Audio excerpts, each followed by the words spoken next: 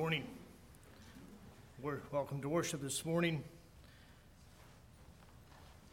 A request of our brother will ask us to read first chapter of St. John, the first 14 verses. We're thankful for the hymns that we sung this morning. One, there's "To God be the glory, great things he hath done." And also the fact that he is worthy to receive our praise and our adoration.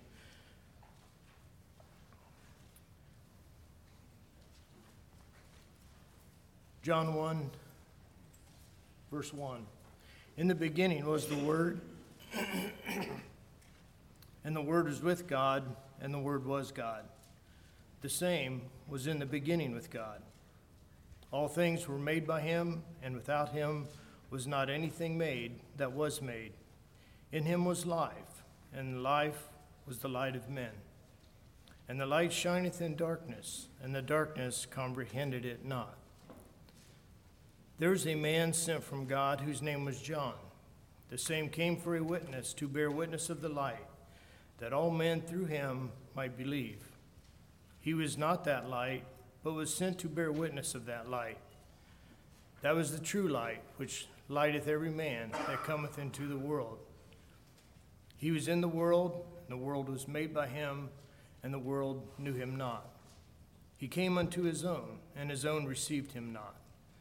But as many as received him, to them gave he power to become the sons of God, even to them that believe on his name, which were born not of blood, nor of the will of the flesh, nor of the will of man, but of God. And the Word was made flesh, and dwelt among us, and we beheld his glory, the glory as of the only begotten of the Father, full of grace and truth.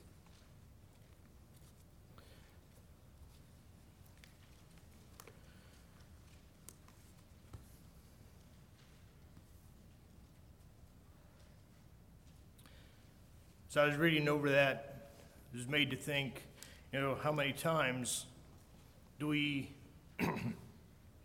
look at the beginning of Christ as the time of his nativity? But here we're told it went back a whole lot further than that. Just back in the beginning, it says all things were made by him, and without him was not anything made that was made.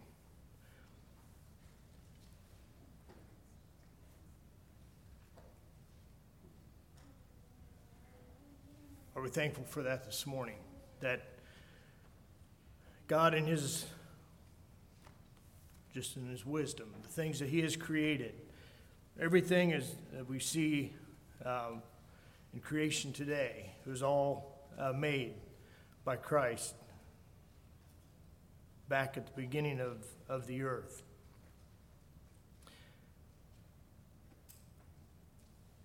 Also, he mentions verse 10, he was in the world was made by him, the world knew him not. He came into his own, and his own received him not.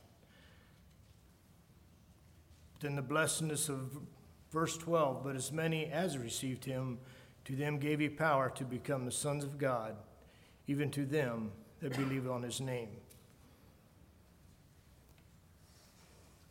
God didn't leave us without hope in a world that was fallen, a world that disowned their Creator, but he gave us hope through the blessedness of his dear Son. I'd like to come before him in prayer this morning. Before we do, we'd like to take prayer requests. Brother Jonathan, I'll ask you to pray.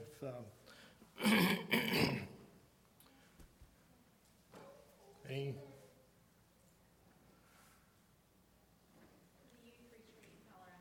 The youth retreat in Colorado. Okay. Cheryl? Jeff and Betsy's family. That's loss of their mother, and that wife.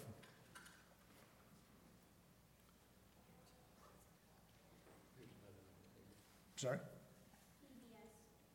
VBS, okay? It's coming up here soon. God's will might be done there.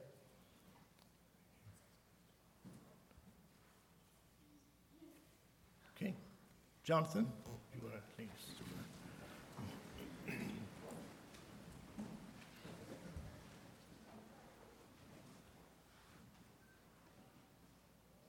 Lord, we come before you today thankful. Thankful that we can gather here to worship your name. Thank you for the provisions you've all given us. You've taken care of us. You've blessed us in ways that we cannot number. Thank you for that.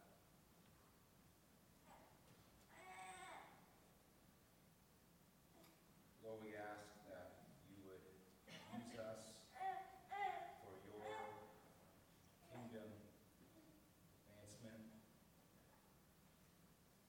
that the world would recognize, that they would recognize the blessing that's in you.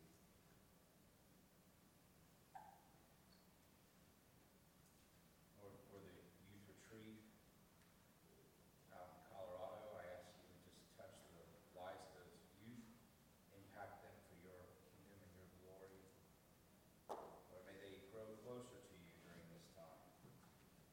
Lord, that when they return, there be a fire within them, Lord, that no one can extinguish.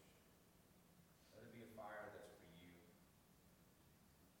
for your word, and your plans. We do lift up to you Jeff and Betsy and Lawson, his mother. Please comfort them in this time of loss.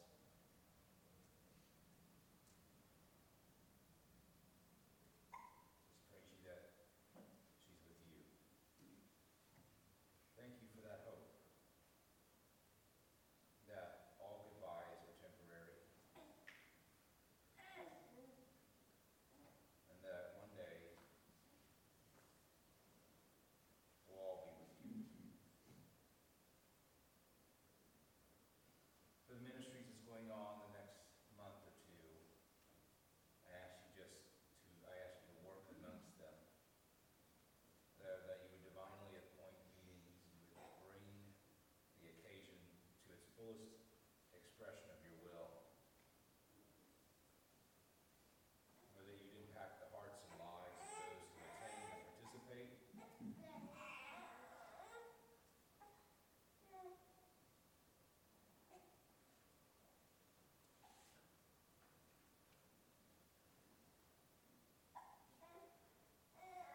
and that you would do.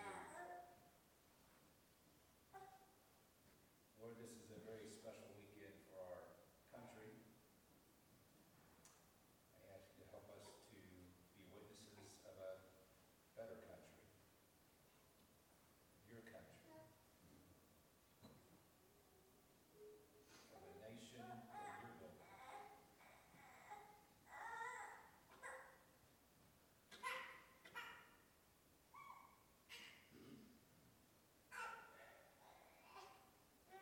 As we fellowship together, let our fellowship be sweet, edifying to one another. Help us to build each other up, and Lord, help us to limit our words to those things that are edifying to those around us. Lord, if there are elements of division, of contention, I ask that you would water those with your waters of refreshing and revival. Lord, that you give us forgiveness in our hearts towards our brother. Lord, if you would help us to live out the life you call us to.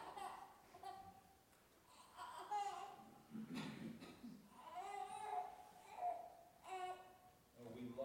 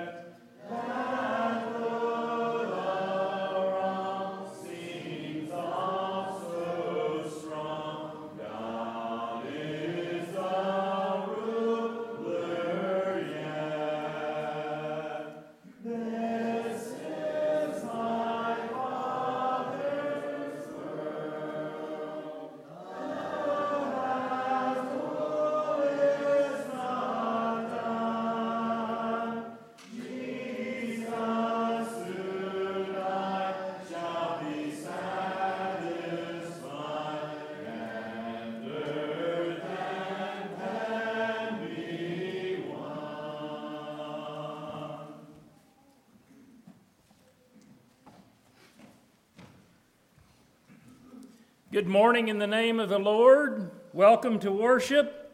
He is worthy of all honor, worship, and praise. I'd like for us just to take a moment and think about how blessed we are. You know, the word says that just wherever two or three are gathered together in his name, there he is in the midst of them.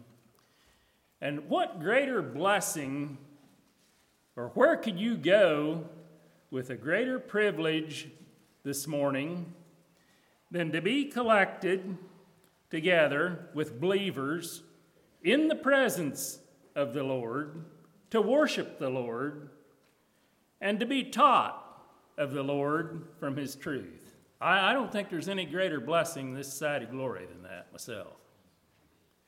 And we're allowed to do that over and over again. You know, I don't think there's ever been a place in the world like there's been for us in the country we live in our lifetime and generations before. And we don't want to take that for granted, because I don't think it will continue that way.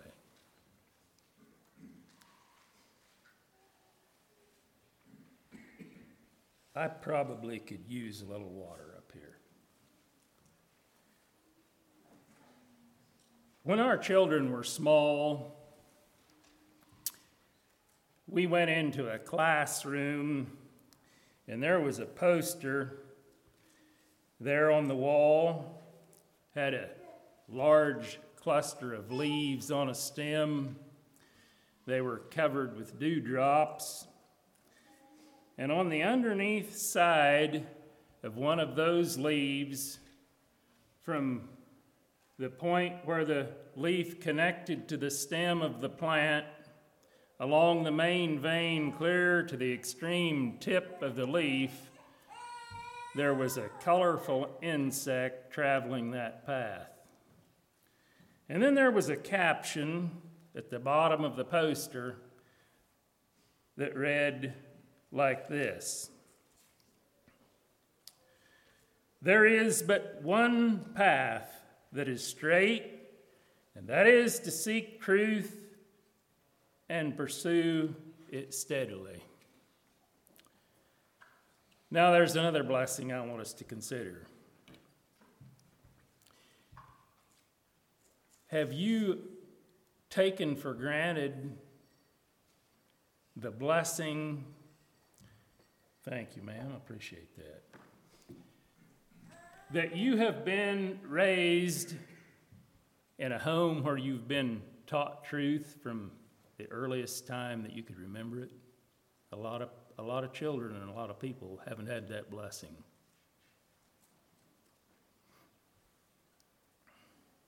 Not only have you been taught truth, you know what truth is, and you know who truth is.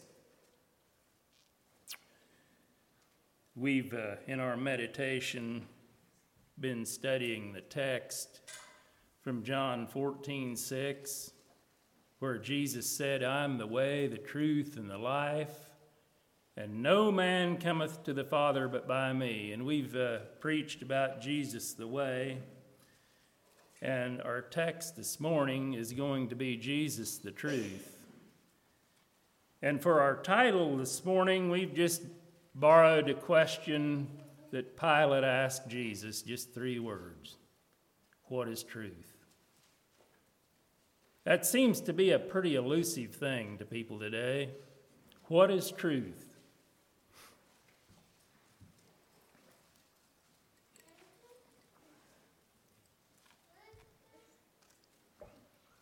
Well, I think it's pretty elementary and simple that the source of truth is God the Father, God the Son, God the Holy Spirit, His Word, and His teaching through His creation. And yet it is filled with extreme complexity. What is truth? I've got a question for you as we start this morning I'd like for you to think about. as you view the professing world of believers today, the church community at large, congregations in particular, families, individual believers, including me,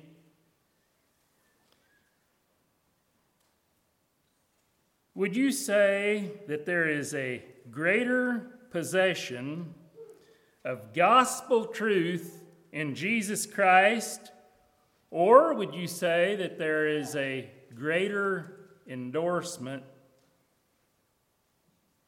to relative truth and circumstantial truth?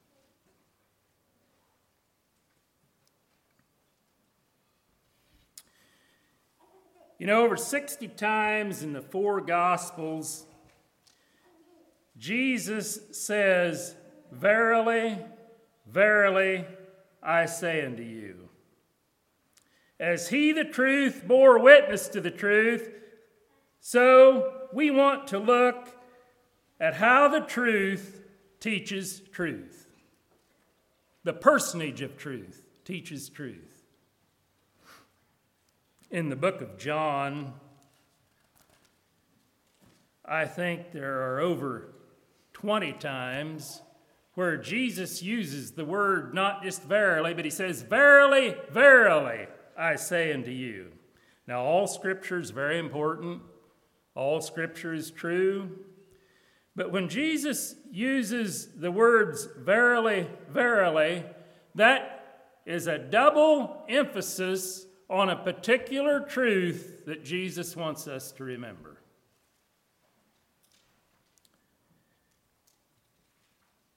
And so we're just going to probably let the book of John here be our outline today.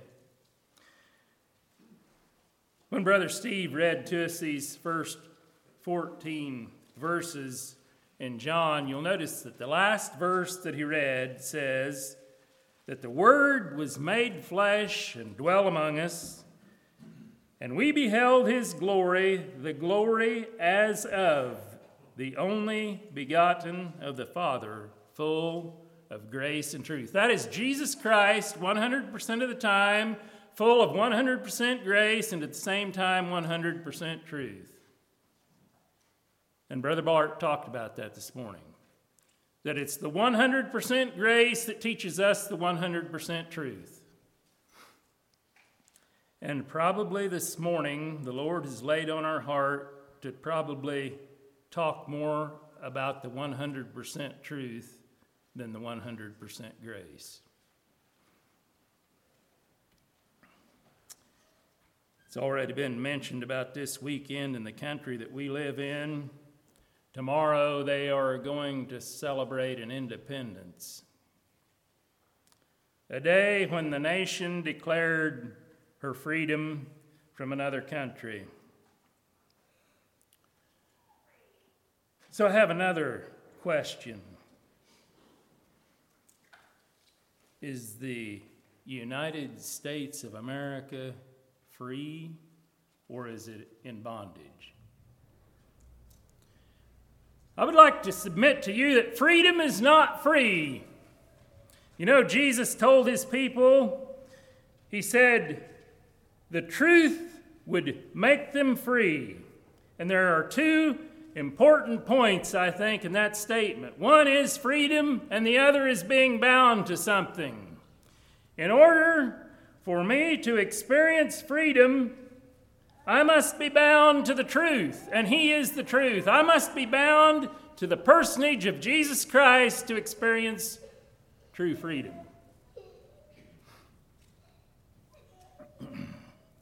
Well, let's, as we think about the outline here that Jesus gave us, let's just go to the third chapter of this book, and we're going to pick up some verses with verily, verily in them. And you'll notice, and you all remember, that the setting of this chapter is Nicodemus coming to Jesus.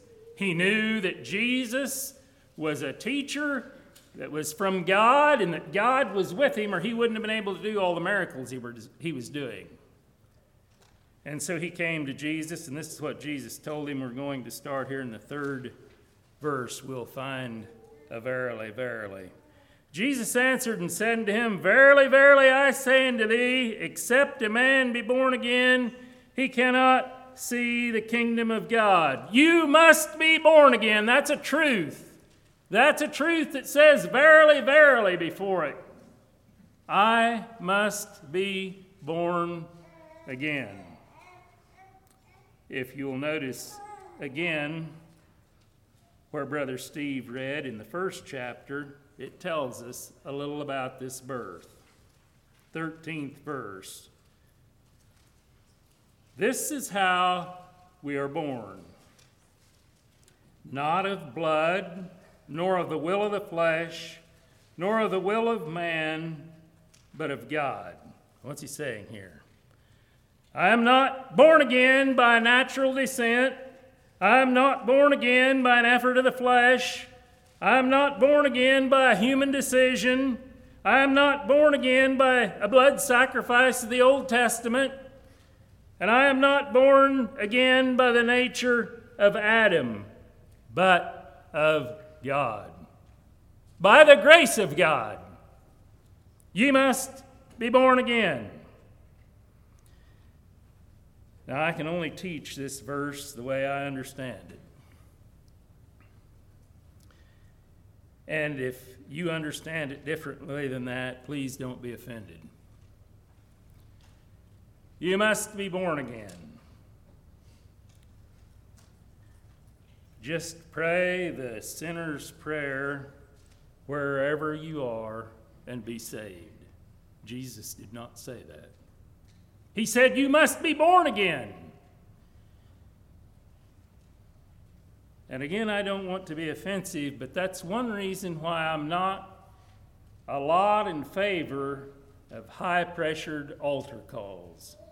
You know, where the song and the music gets louder and louder and faster and emotions kick in. You must be born again. Well, Nicodemus didn't understand this. He said, how would a man who's older enter his mother's womb and be born again? Let's get the next verily, verily here. Verse 5. Verily, verily, I say unto thee, except a man be born of water and of the Spirit, he cannot enter the kingdom of God. I must be born again by the power of God's Spirit, in the Spirit.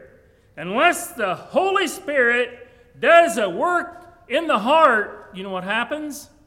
Unregenerated men and women are taken into the church, and there is a lot of confusion. Do you believe that? Do you see that? I must be born of the Spirit. When He, the Spirit of truth, is come into me, He will teach me and guide me in all truth. He and He alone has the power to convert the soul. And unless He does a work in my heart, I cannot see and I cannot enter into the kingdom of God, because my heart, my soul, and my being has not been broken and converted. Ye must be born again. Well, let's stay in this chapter for a moment. There's another one here.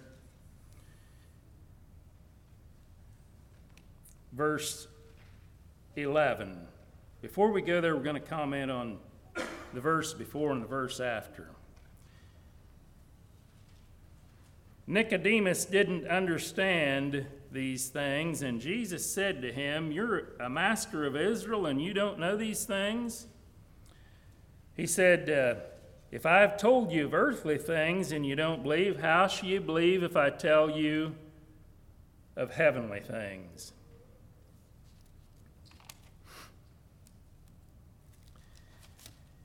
You know, I think that answer is really pretty simple. Until the Spirit works in my heart, I can't believe the heavenly things. because they are only believed, and I only become a believer by faith. So he couldn't.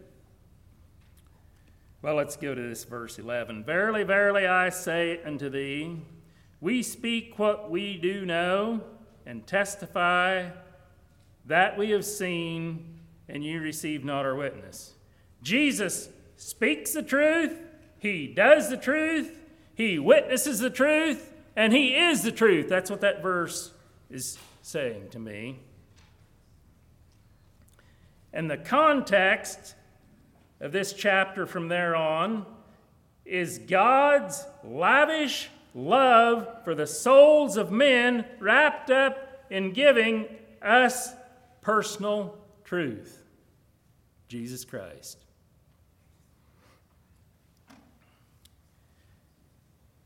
I appreciated a point that was made last Sunday that Brother Bart made again this morning, and that is that the grace and the love of God will never compromise his truth and his judgment. I think that's something we need to really remember. The grace and the love of God will never compromise his truth and his judgment.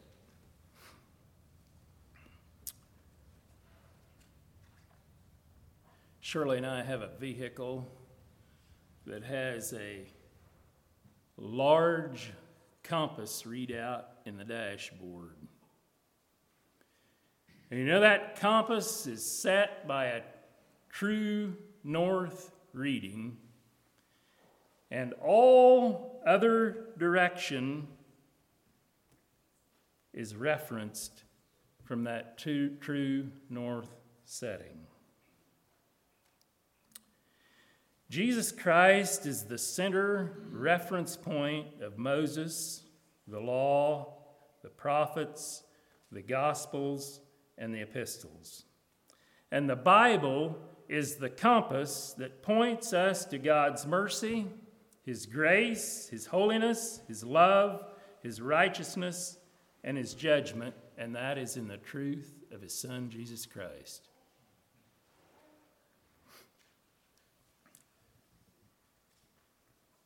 Remove the Bible from a nation, from its schools, from its families, from the individual life,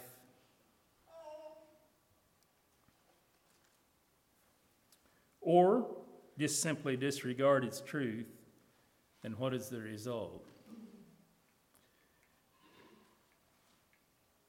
A nation at large and many professors are far from the truth.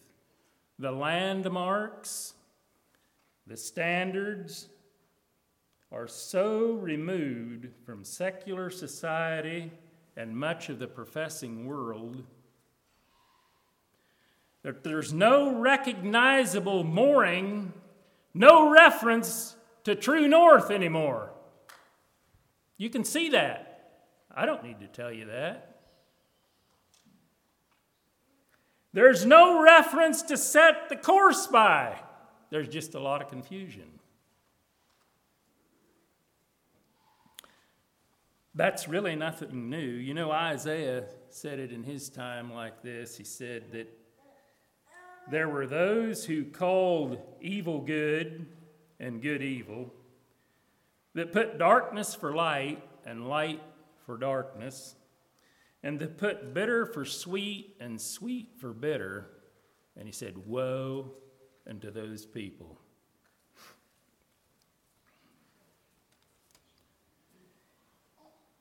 You know, we live in a world where truth is relevant and circumstantial to a lot of people.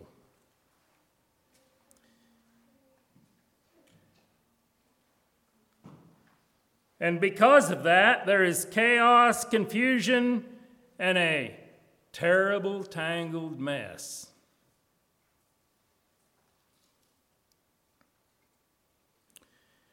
You know, I think about Paul in one of his letters to the churches. He said, you know, it says, I've got a great fear that just as the serpent beguiled Eve He'll corrupt your hearts from the simplicity that is in Jesus Christ.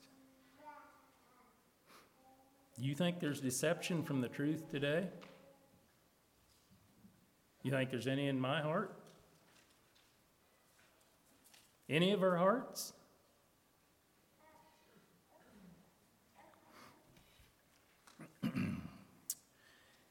I'd just like to encourage us, don't go to the world for answers. They don't have any.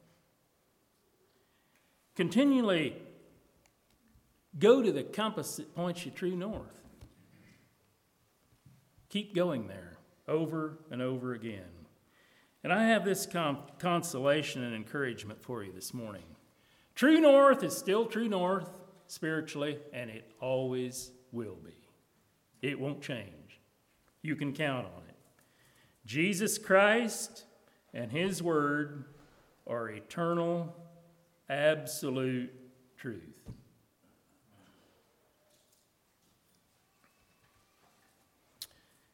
We're going to go to chapter 5 now.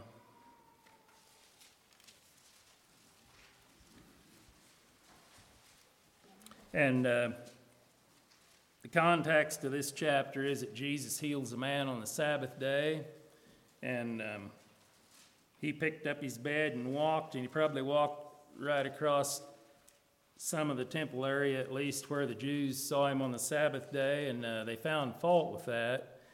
And so they found fault that Jesus would equate himself with his Father, and that he healed on the Sabbath day, and so they set out to kill him. That's the context here. And in verse 19, we're going to start and read a few verses here. Jesus answered them and said, Verily, verily, I say unto you, the Son can do nothing of himself, but what he seeth the Father do. For what things soever he doeth, these also doeth the Son likewise. For the Father loveth the Son, and showeth him all things that himself doeth, and he will show him greater works than these, that ye may marvel. For as the Father raiseth up the dead, and quickeneth them, even so the Son quickeneth whom he will. For the Father judgeth no man, but he hath committed all judgment unto the Son, that all men should honor the Son, even as they honor the Father. He that honoreth not the Son honoreth not the Father, which hath sent him. Verily, verily, I say unto you, he that heareth my word and believeth on him that sent me hath everlasting life, and shall not come into condemnation, but is passed from death unto life. Verily, verily, I say unto you, the hour is coming, and now is, when the dead shall hear the voice of the Son of God, and they that hear shall live. For as the Father hath life in himself, so hath he given to the Son to have life in himself, and hath given him authority to execute judgment also, because he is the Son of Man. The Son, and we're just going to summarize, we realize that every one of these verses that say verily, verily are a whole sermon in themselves. So we're very brief here. Just summarizing, again, the way I understand it. And if you understand it differently, praise the Lord, that's all right. The Son exemplifies the work of the Father. The Father commits to the Son, not healing only, but resurrection power, judgment, and authority. That's what we read in these verses. Not healing only, resurrection power, judgment, and authority. Jesus is to receive reverence and honor. Is he? Is he receiving that? You notice we read there that he that does not honor the Son doesn't honor the Father either. Is Jesus receiving the honor and the reverence that he should be receiving?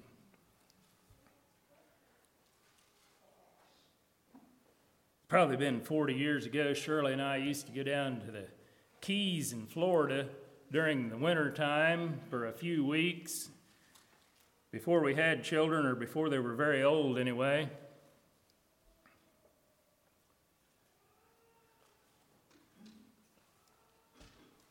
And I did a lot of fishing there with another brother, and most of the time we went out into the ocean in the Gulf Stream, and that's where we fished. But one day, he wanted to fish out on the backside in the Florida Gulf, and the area we were planning to fish was several miles from the marina where we started, and we had to cross some shallow water to get to the fishing area. And so there were a lot of channels through this shallow water. He punched all the headings into his GPS, and we headed out across there. We'd probably run about 15, 20 minutes, I don't know, maybe 30, 35 miles an hour. And all of a sudden, you looked down and you were in shallow water, and we were set to be marooned on a sandbar. And you know what happened? The setting on the GPS was just a little off from the true course that we were supposed to take.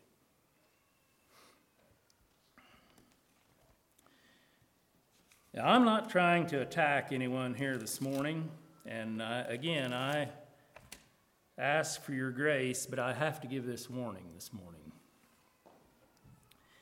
You know, the Bible is being rewritten all the time through different translations.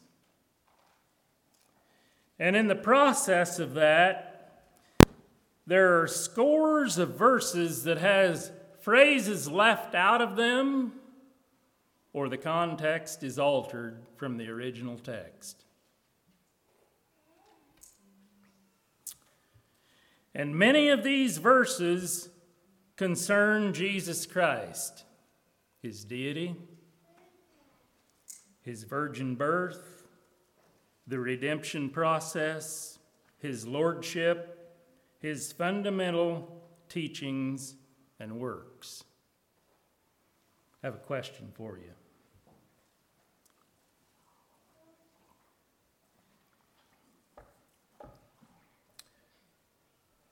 Do you think that an evil spirit is trying to remove Jesus Christ from the Bible? I'll let you decide that. But I would say this,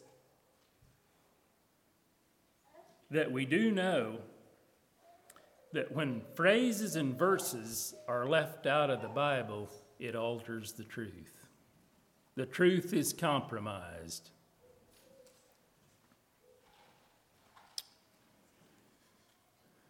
Often, just a little bit of a time to deceive men, even believers, me included. I'm not exempt from any of this morning.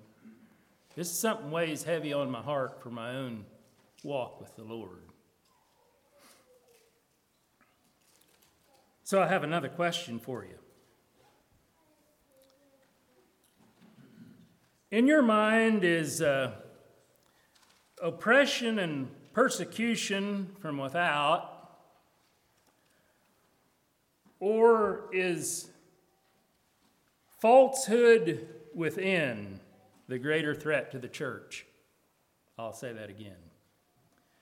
Is persecution and oppression from without, or falsehood within, a greater threat to the church?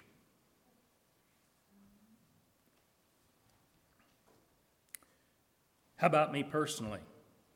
Am I faithful to God, or have I adjusted my faith in God and the truth of His Word to fit my lifestyle?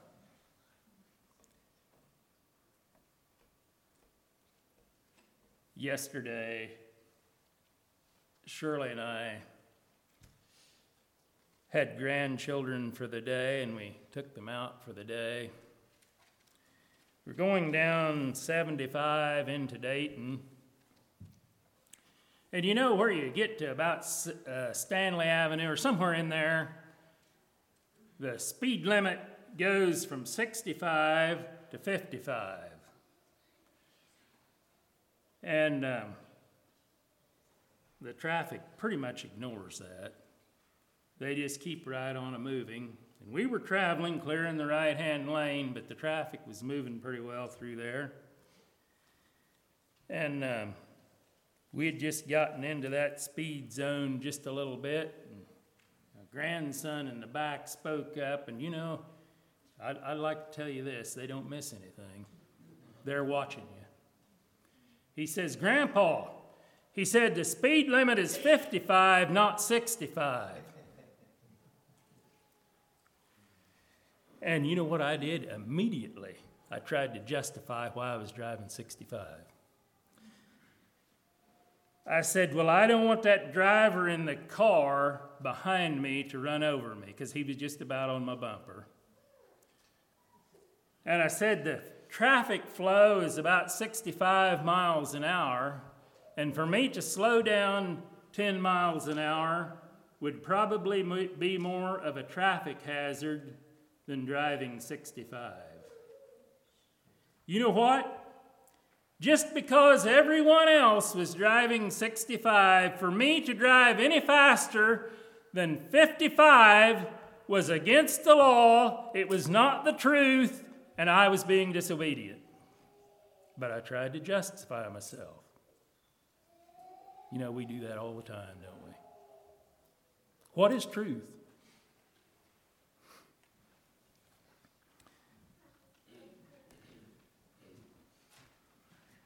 I would just like to give us this encouragement this morning. Life is blessed. Your soul is blessed when your life aligns with the faith that was once delivered to the saints.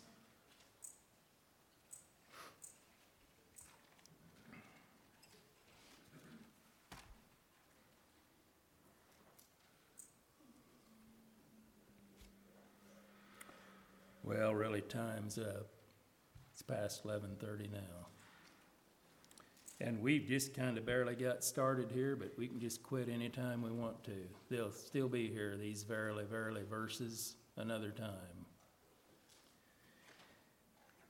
I guess in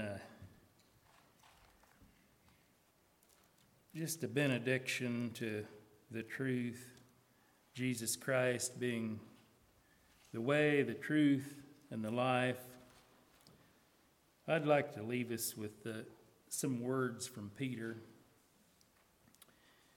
Seeing that ye have purified your souls in obeying the truth through the Spirit, unto unveigned love of the brethren, see that ye love one another with a pure heart fervently, being born again, not of corruptible seed, but of incorruptible, by the word of God, which liveth and abideth forever. All flesh is as grass. The glory of man is the flower of grass. The grass withereth, the flower thereof falleth away, but the word of the Lord endureth forever. And this is the word which by the gospel is preached unto you. I am the way, the truth, and the life, and no man will come to the Father but by me. I'm going to just ask all of us to stand as we have a closing prayer.